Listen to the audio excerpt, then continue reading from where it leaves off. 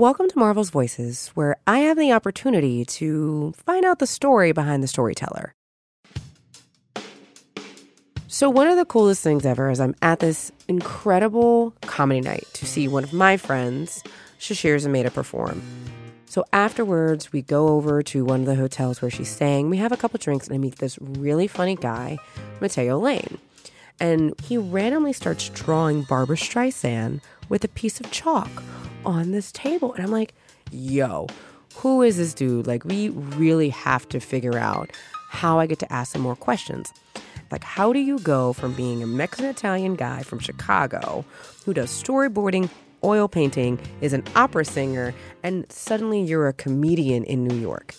So I thought it was a great idea for us to do an interview with him and bring him in for Marvel's Voices. Mostly because this dude's impersonation of Storm is incredible. I'm your host, Angélique Roche, and this is Matteo Lane's story. Marvel Spider-Man features your favorite web-slinger in a story unlike any before. Now a seasoned superhero, Peter Parker has been busy keeping crime off the streets as Spider-Man. Just as he's ready to focus on his life as Peter, a new villain threatens New York City. Faced with overwhelming odds and higher stakes, Spider-Man must rise up and be greater. Sony Interactive Entertainment, Marvel, and Insomniac Games present Marvel Spider-Man exclusively for PlayStation 4. After 8 years behind the mask, Peter Parker is a crime-fighting master. Feel the full power of a more experienced Spider-Man with improvisational combat, dynamic acrobatics, fluid urban transversal, and environmental interactions. A rookie no longer, this is the most masterful Spider-Man you've ever played. Marvel Spider-Man is coming exclusively to the PlayStation 4 on September 7th, 2018.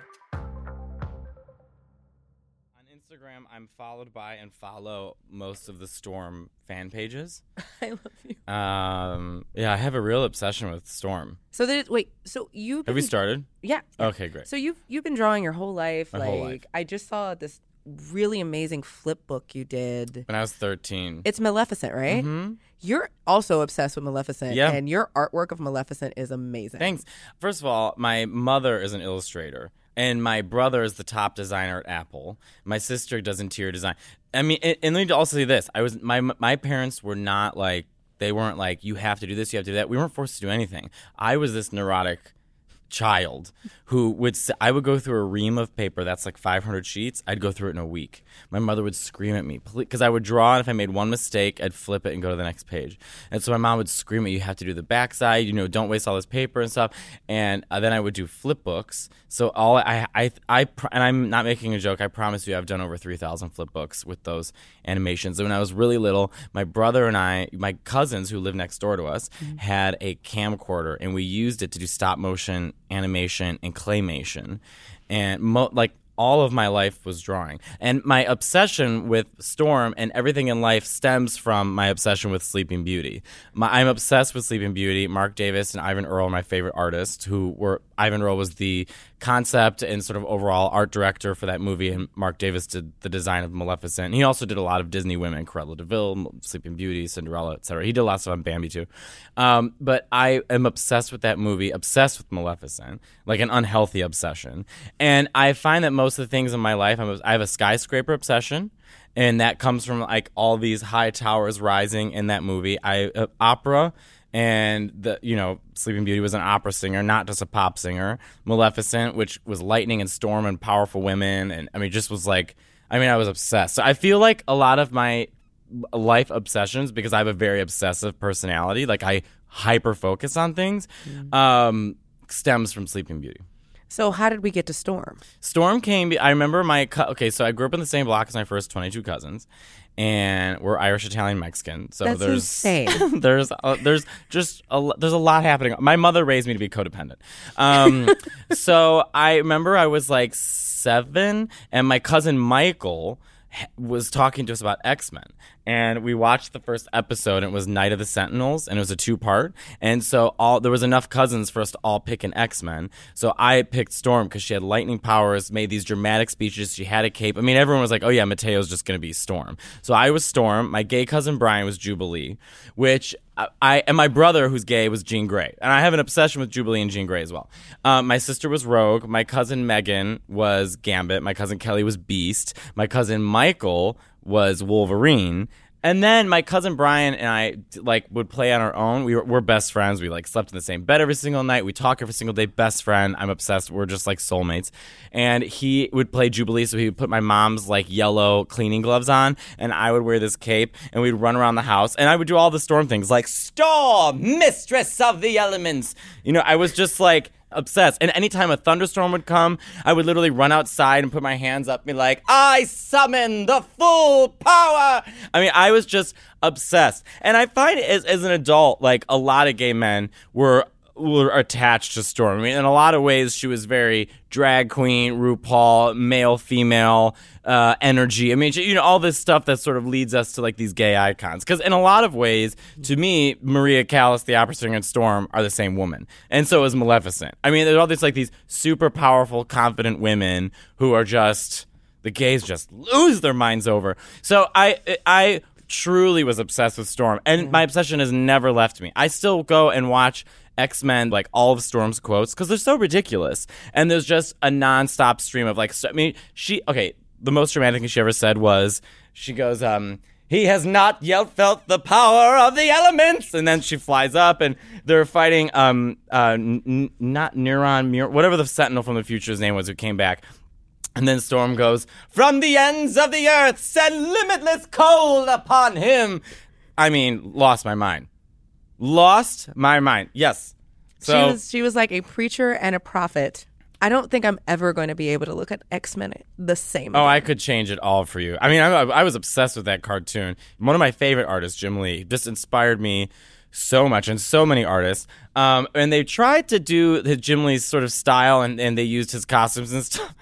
They did better by season 3 when they did the Dark Phoenix and the Phoenix Saga. I think they got more of a budget, so some of the drawings are a little better, but that first season was real rough. You know what I mean? But I feel I can't tell if it's my nostalgic love for that show, but I do feel as a cartoon show, it also, as someone who's queer, it spoke to people of color, people who are gay or queer, because it's this feeling of I'm something people hate, but I know I'm on the right side. Especially with gays, I'm hiding something. I have a secret, but I know other people have this secret, and society hates us for it. So, in the midst of there being 22 of you, all in Chicago, but we still all talk every day. I talk to my cousins every single day. We're all in a group thread. We call ourselves the Wolf Pack, and we all talk every single day. I'm not making a joke. I talk to my cousins every single day. I talk to my Aunt Cindy. I call my grandparents at least 3 times a week. I'm old school Italian. I love this. So tell me about your Mexican family. Well, my grandfather, Joaquin Maldonado, which I'm sure you can say that he's dead, he is Mexican, married my grandmother, who's Italian, had 5 kids with my grandma, so he had 5 Mexican-Italian kids, my mother being one of them. That's the thing about biracial kids, is how they look. My mother looks like a white Italian woman, and my Aunt Cindy looks like a straight-up Mexican But my family is very funny, by the way. We all deal with our pain through humor. So me coming out, my cousin coming out, we all through humor. That's how we sort of heal things. So my grandpa, he was what I think is a lower end hit guy for the mafia. So his job was if you owed money, whatever, he'd break your legs. My mother's growing up with him was he would say he's leaving for cigarettes and come back 6 weeks later. And so most of my mother's childhood was either raised by her grandparents, super Italian, because my grandma had to get work and try and raise money. Most of my mother's childhood was things being confiscated from the home, my grandma screaming, and when he's home, them fighting. And he had another family with another woman with 3 kids and named them all the same names so he didn't confuse them. How about that? So my mom grew up with all of her Mexican family, and then at the age of 13, when they divorced, my grandma decided that she did not do this the healthy way. She decided that they're no longer in our lives and we're moving on, and she remarried a Sicilian. So my mom no longer talk to her Mexican grandparents, her cousins, her aunts, her uncles after the age of 13, just gone. But it's strange now because my grandma doesn't talk about it. But looking at my family, we're Mexican. I mean, obviously we're Italian too, but like, look at, not me, but like my aunts and uncles, like, look at them. Do you know what I'm saying? My uncle got his name changed. His name was Joaquin Maldonado Jr. Somehow changed it to Jack. I don't want to say the last name now, but anytime I meet someone with the last name Maldonado, like something hits me. I'm like, oh my God, like what if we're cousins or something? Because I'm a quarter Mexican. It's like I have no connection to my Mexican heritage besides the fact that I speak Spanish. But what's interesting though is like as an adult, like for so long we're told not to talk about being Mexican just in front of my grandma. My mother was always open and honest about it, and so was my Aunt Cindy. But I went on a Mexican talk show called Noches con Platanito, and it was so cool. I got to go on a Mexican TV show and talk about being Mexican. And it was very cool because it's like, well, now I'm an adult, and I want to sort of trace back and find. Now, I'm interested. I know my family in Italy. I know how to speak Italian. I have all that connection to my Italian heritage. I want to find out about my Mexican side. Well, it's real. Like, my family is actually part Mexican as well. My great-grandmother came from Mexico City to New Orleans, but that side of the family, it wasn't a family separation, but they were like, okay, so now we're white. And I'm like, oh, okay, cool. Interesting. Well, is your family indigenous Mexican? Like, or were they Spanish? Indigenous. Same. Yeah. We did the 23andMe, and I'm like 13% Native American. San Jose and Mexico City, that's where my family's from. Oh, yes. What if we're like long distance relatives? Wouldn't that be great? I'm kind of here for this. Here's the thing. My mother's one of 7, and we grew up around her family. So my whole life was consumed by this Italian identity. My dad is Irish American, but like 5th generation. Like they have no connection. Their family's like really quiet. They don't talk. They're like aliens to me. Like they make no sense, his whole family. I think I saw his parents 5 times my whole life, where I saw my grandparents 5 times a week growing up. Wow. My mom's side. So I just have this weird distant connection with my dad's family. They're literally like aliens. Like I don't know how to be around them. I'm uncomfortable. My mom's family is like, we're obsessed with each other. We're loud. We're like my big fat Greek wedding. I love it. Well, and it's this idea, and I kind of hear it in your comedy, and I hear it in like how you bring people together. It's this idea of representation, right? That's the family that you were around. That's what you saw yourself in. That's who looked like you and talked like you and was around you. And it even comes out in your artwork because you don't just do Storm. Like you've actually done gender nonconforming artwork. You now have a comic book. Oh, yeah. My comic book with Bob the Drag Queen, who's my best friend. Bob writes the stories. I do the drawings, and then we sit and laugh together. But he's so busy, and I'm so busy, it's hard to keep going. So we're going to now try and take it out and make it a TV show. I love it. It is shocking to me how still separate the LGBT world is from the straight world. Like, Bob the Drag Queen is world famous. 900,000 Instagram followers, travels the world, famous. Straight people, whoop! But but if like someone from some NFL team was sitting here, I would literally be like, he's hot. I would have no idea who he is. It's like a whole world that doesn't exist to me.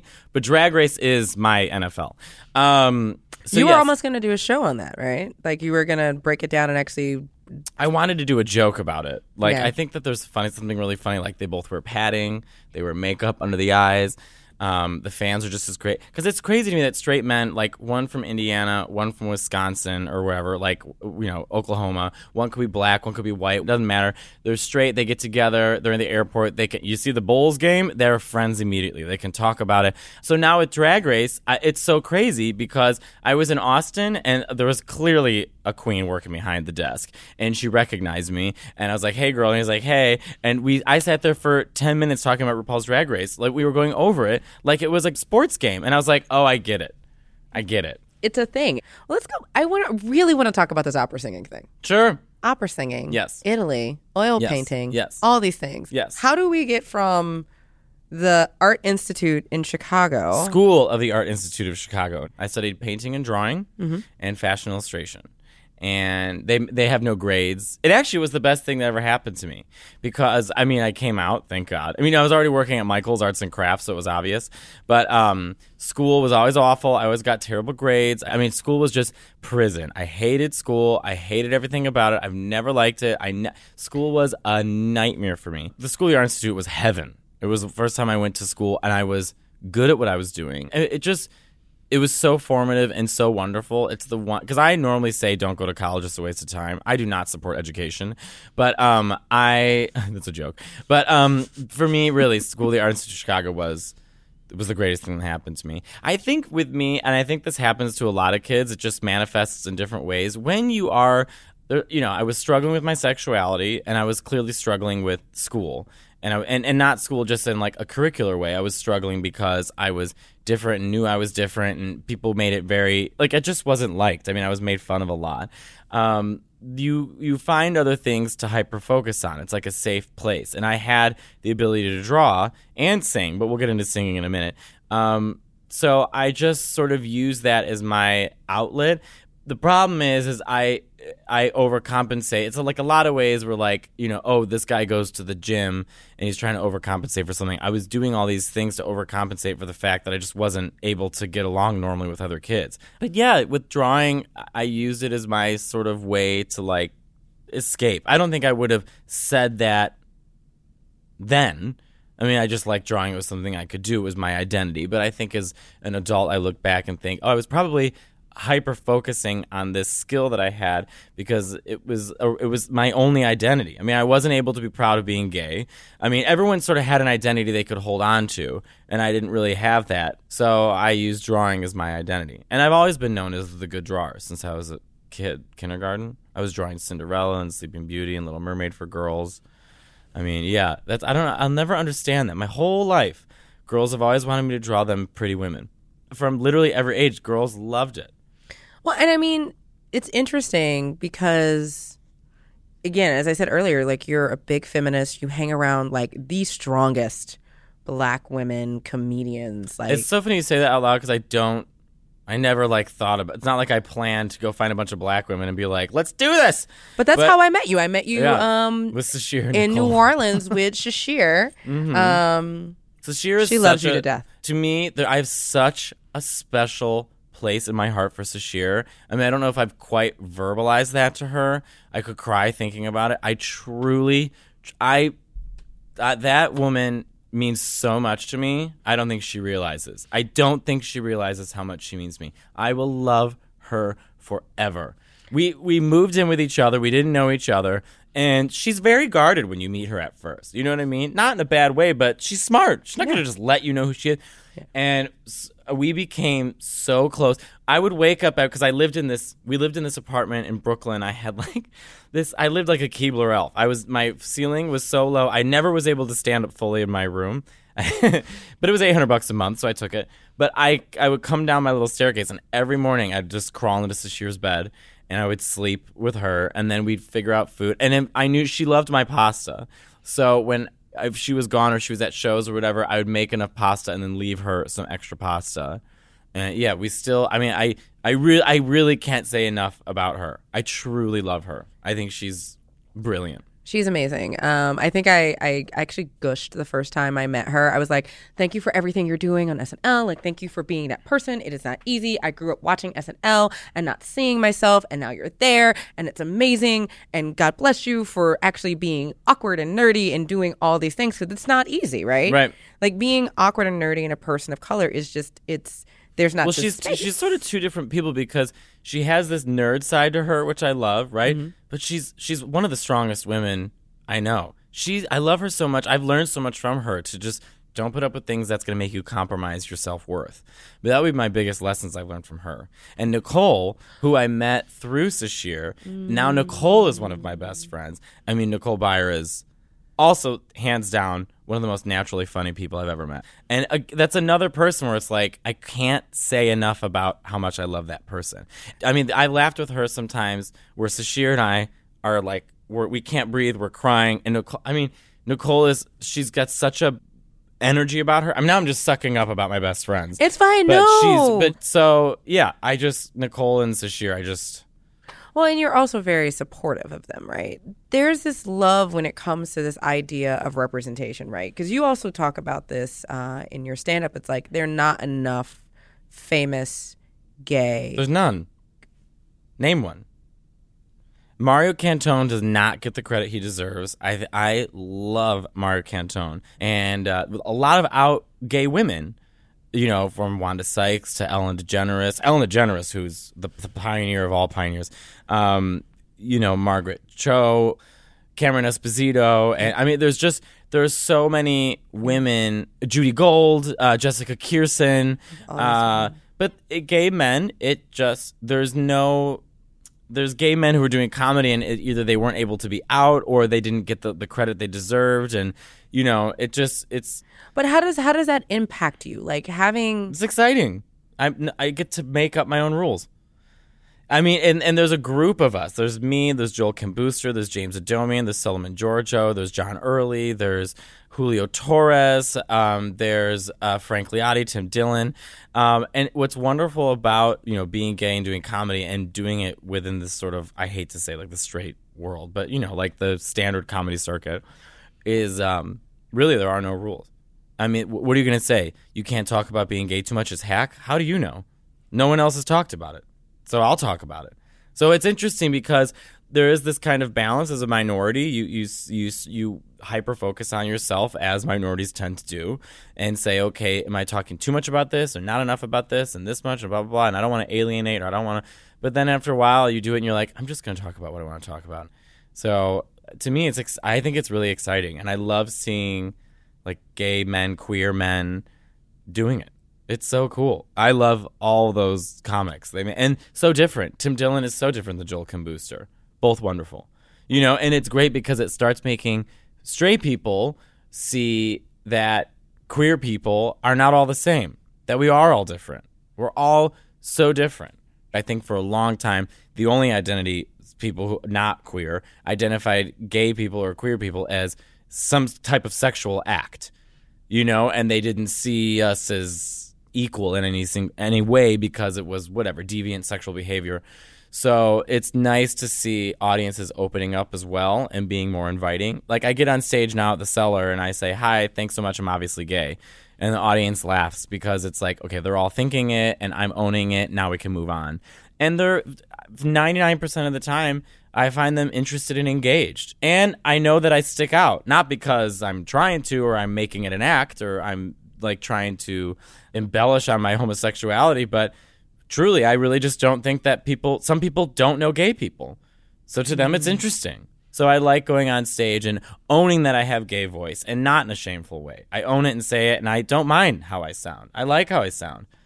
Well, and I think that gets back to this understanding of who's in the room, which I think is the really cool aspect of you doing your still drawing. Mm-hmm. Like your work. I mean, yes, there's some absolutely gorgeous recreations of other people's stuff, but you've really taken a lot of liberty. Like that new Hulk is dope. So normally I do my own whatever drawings, but sometimes a great skill I learned from my teacher, Marion Krishkaw, in art school was when you're trying to come up with something, sitting and going over your head sometimes clouds the thought. It's like artistic block. And he would always say, draw from your favorite artists. Go look at your favorite artists and draw from them. Do recreation paintings. And my favorite painters are Joaquin Sorolla and Robert Henry, and I mean, I know Singer Sargent is like, he's so good, but like, he's great.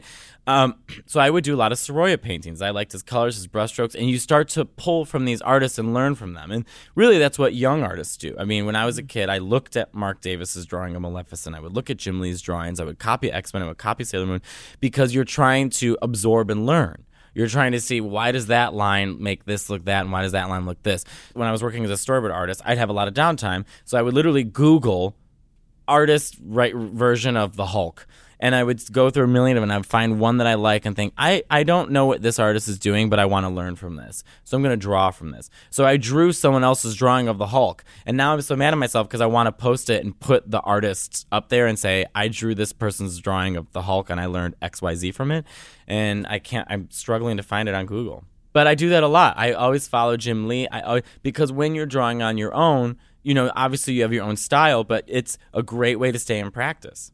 Well, and I also think it goes back to saying it's the same thing as having those heroes. Like, I know You've mentioned Joan Rivers as number one. Funnier the reason than why any you're comedian. a comedian, right? Yeah. Well, my first CD was Ellen, shockingly. My mom got me an Ellen CD, and I've memorized that CD to this day. Ellen's early stand-up is, to me, some of the funniest stand-up. First of all, she's a woman in the 80s, balancing being a woman in the comedy circuit at a time where I'm sure it was horrific, on top of the fact she's a lesbian and has to hide that, and still able to get on stage and do a full hour of material and not feeling that bad for herself, not victimizing herself, and not talking about her sexuality. She's a goddamn genius. So I would listen to Ellen's stand-up, and but I wasn't a comedy nerd because I didn't feel those people spoke my language. A lot of the guys I'm with loved comedy as a kid, but it makes sense. It's written for them, it's in their voice, and it's talking directly to them.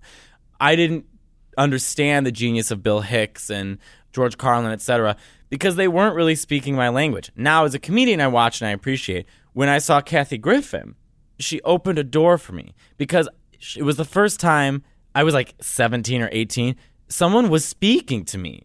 This is my language. This is my world. This is my language. I get it. And that's why Kathy Griffin has so many gay fans, because she's one of the few who are speaking to us, who gets us, gets our sensibilities, gets our interests, gets our lifestyle, never shames us, never puts us down. Never. So obviously we weren't welcome in the world of comedy. Being gay, we were the butt of the joke until like 99, 2003. But Joan, I remember I was in class. I was in a storyboarding class, and we had to do this giant storyboarding project. So I would watch all these Kathy Griffin videos as I was drawing. It was like early podcasting, just listening to something on Bravo. It was on iTunes, but it was her Bravo set. And I thought, well, I know a lot of people compare Kathy to Joan. Let's see what Joan has to offer. When I'm telling you, pencil down, hands like in my lap, jaw dropped, Joan Rivers changed the game. That was who I was like, I want to be a comedian. Because Joan she was using it as a weapon.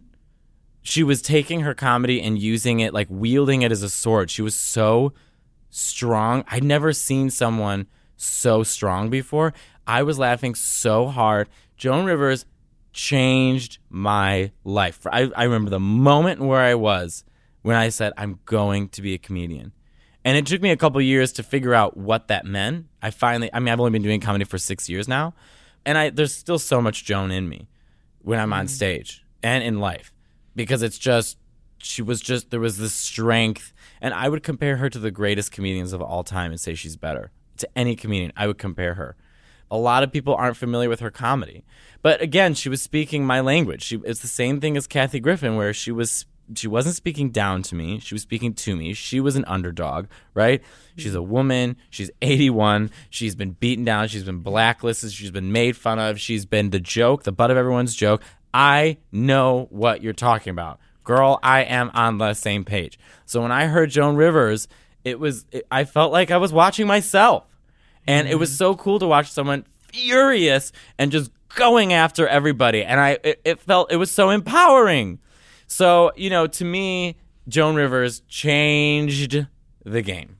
Well, there's this power in seeing yourself, right? There's this power in being able to go, either that's who I am, you're talking to me, you're relating to things in the way I relate to them, or that's who I want to be, right? So, like, I have this image of you right now with, like, being a superhero with Storm's power and Joan Rivers' snark and, like, Kathy Griffin's hair just, like, flying in the wind. That sounds like a dream.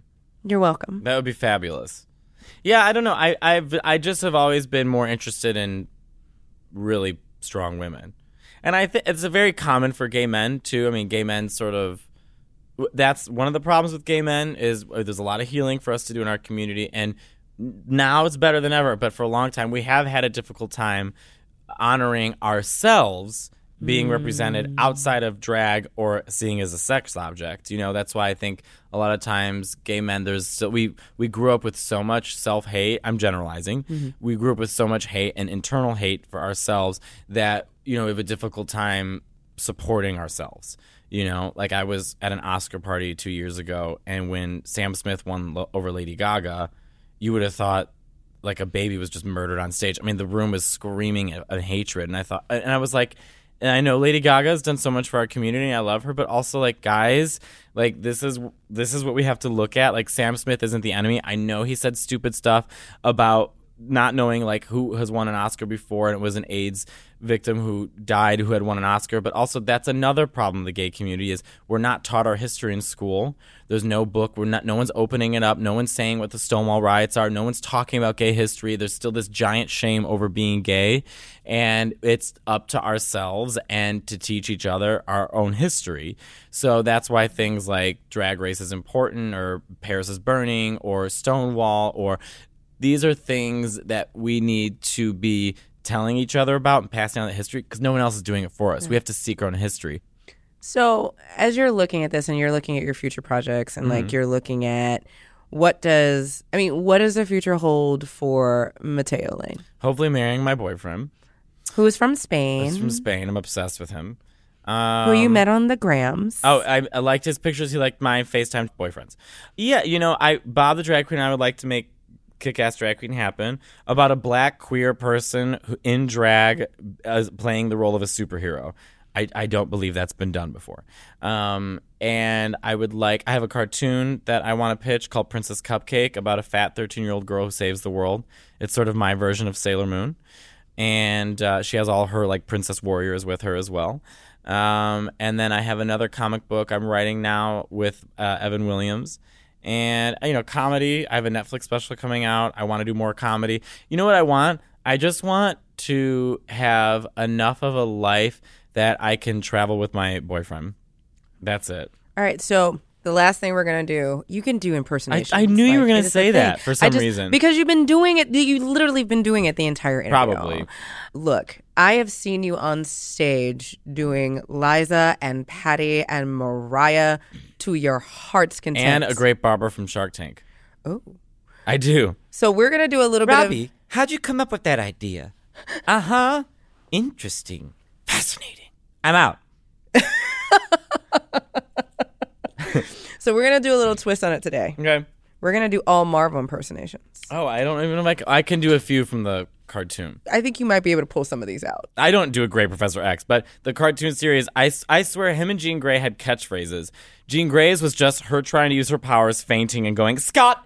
And then Professor X was just like, my mind! Anytime he used Cerebro, which seemingly didn't help him at all. I mean, it was supposed to be the machine that like magnified his powers, and then he would use it like, it's too much! Like would just, he was so annoying. And Cyclops was a big boob.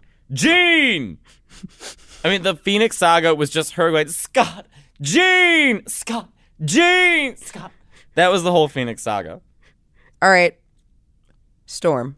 I mean, Yeah, I mean. let me think of my favorite Storm quote.